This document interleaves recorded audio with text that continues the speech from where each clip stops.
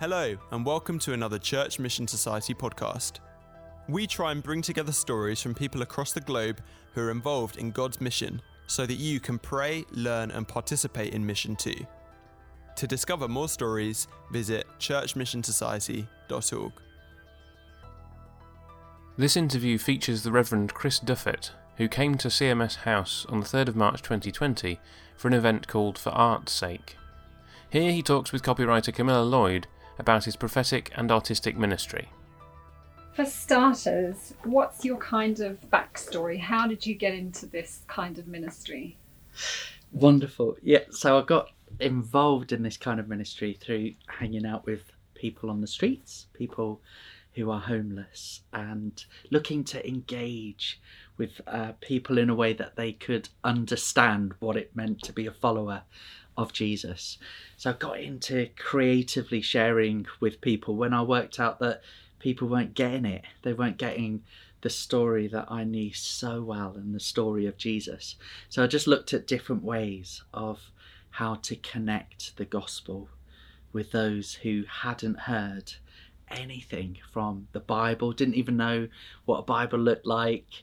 If I spoke about stories from the Bible, they really didn't kind of get the language or what the stories meant, but with a bit of creativity, a bit of connecting with people, they kind of got it. So I looked for ways for people to go, I get it. I get what you're talking about. Wow. So for someone who's never heard anything about your ministry, what's the outworking of that? What are the expressions of your ministry? So the ministry now, I love to hang out in public spaces, so third spaces, where I can be a follower of Jesus with a team of people and prompt questions. So usually it will be something that we're doing that people will ask, well, what does that mean? Or what am I feeling? Or can I have a go? Or why are you doing that? So usually being a prophetic artist in a pub or a cafe, people will have a look and see what I'm doing. But then the paintings or the pictures will prompt further questions. So either someone might just say, hey, thanks for that. Why are you giving that to me? And I can talk a little bit about the faith that I have and the hope that I have as a follower of Jesus. But if there's something within the painting or the action or whatever it is that we're doing, we can bring further explanation to people. Mm-hmm. I think I read something about you emphasising light. Can you tell me more about that? Why do you emphasise? Oh, yeah. So within all my paintings, so as an artist and also then the art that I do to share what I've got, I love using light to show really Jesus being the most outrageous light of this world. So it's quite playful, the artwork that I do, the colours, the themes, but light just always breaks through. So I love using different techniques to show that light shining through darkness, or that light within hands. I love painting hands, but light it's really important to me. The project that I founded 20 years ago is called The Light Project, and it was inspired by a young adult who hung out on the streets with me and my team and said, you're like light on the streets. And this person wanted to come and train with me. So it inspired me to think, oh yeah, light. Can you share like a favourite story of someone who's been impacted by your ministry? So for a number of years, I served as a chaplain in a Wetherspoons pub. So it's a regular Friday morning, a few hours, just being present, being creative, so painting for people. And one morning I was giving out some beer mats. So as a chaplaincy team, we produced 35,000 beer mats for the pubs that we served in over a number of years. And as I'm giving out the beer mats, there's a man drinking a very large glass of rosé wine. It's 10 o'clock in the morning. And it looks a little bit odd because most of the guys around him are drinking pints. So I'll go up to this guy and I go, hey mate, can I give you a beer mat? I'm just putting them out on the tables. And I noticed that this man's hand was strapped up. It had a brace upon his hand, and it was all velcroed up. And I looked at him and I went, hey, you know what we do? We often pray for people. Can I pray for your hand? And I was thinking that he may possibly say, yeah, that would be lovely. And I would pray later for his hand. But he held his hand out to me and went, yeah, go on then. And I said to him, what, now? He went, yeah, why not? I said, oh, okay, can I hold your hand? I said, and now I was feeling very strange because I was holding this man's hand in the middle of the pub with lots of people around. And as I held his hand, I said a very simple prayer, asking Jesus to heal his hand. And I said amen, and I was ready to go off and carry on giving out the beer mats. And this man looked at me, went, hang on a minute, what's happened? I said, oh, does it feel a little bit better? He went, no, it's completely better. And he started moving his fingers. He said, I couldn't do this. And he explained how his hand had been crushed by a concrete block, and for 6 months he couldn't move his hand. And he was completely freaked out, and I was completely freaked out. And he started moving his hand, saying, I can't believe this. He kept looking at me. And then he said, you are a good man. I said, no, it wasn't me. And I explained about Jesus being with us and how Jesus heals people. He'd never heard anything like that before. And he wanted to know more. And I had a copy of Luke's Gospel with me. And he said, I'm going to read this. And I introduced him to some of my team members, and he shared what had happened. And he took his strap off his hand and was just absolutely blown away. And he went off to get his bus, and I saw him out of the window just moving his fingers like this, walking down the street. And a couple of weeks later, he came to find me. He lived miles away from the pub. He was a retired school teacher, and he wanted to come and find me to say thank you. And again, I explained, well, it wasn't me. I just prayed, and I believe that God is real and true, and this is a sign. He said, the hospital are perplexed as to what has happened, and my wife is so happy because I can now help around the home, he said. And he wanted to find out more about Jesus and this miracle that I saw in front of my eyes that completely freaked me out.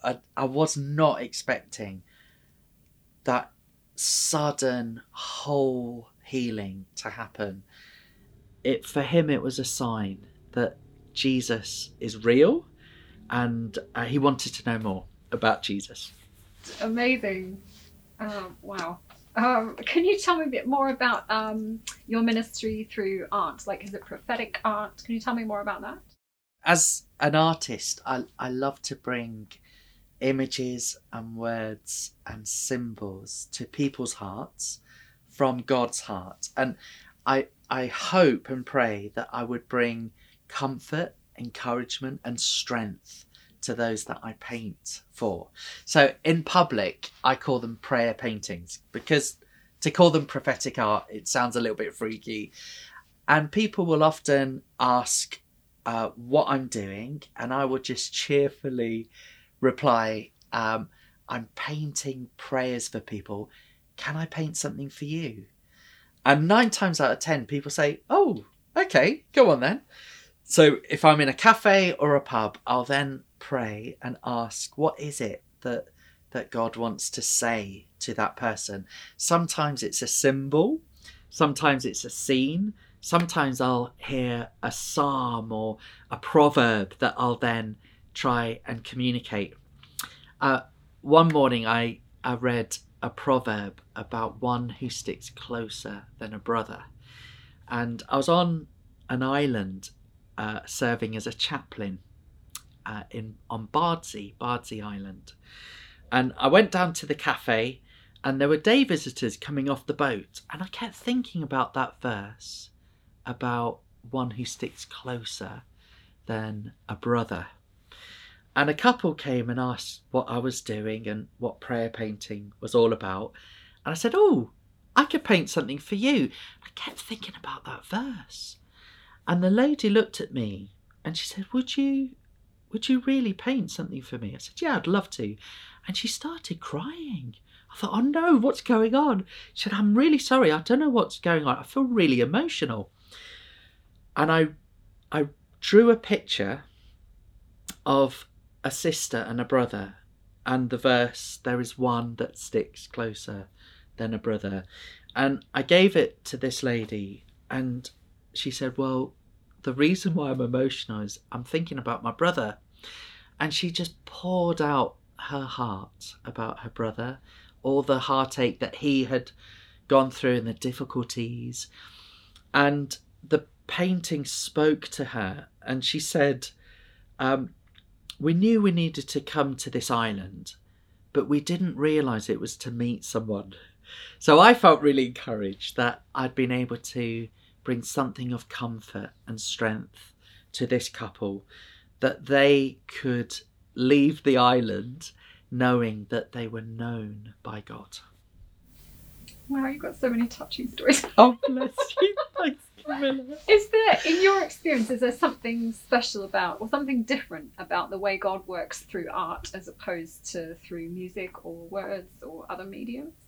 Yeah, there really is something very special about how God communicates through the arts. So as a painter, I love to bring something that words can't quite bring. So often people will look at something and they'll feel something. They'll feel something of God within what I've painted. And they may not have the language or the words to communicate, but they'll say things like, what is this? Why am I feeling this? Sometimes they'll roll up their sleeves and go, oh, I've got all goosebumps on me. Or they'll try and share something of God's presence through the simple act of giving something that I'm hoping and praying will communicate that they are known and loved by God. So the arts, for me, the arts bring 101 different words to people. The mystery is that I might paint something that I didn't even know would communicate, but I'm just playing, perhaps it's a colour or a symbol that will communicate with someone in a way that I would never have imagined.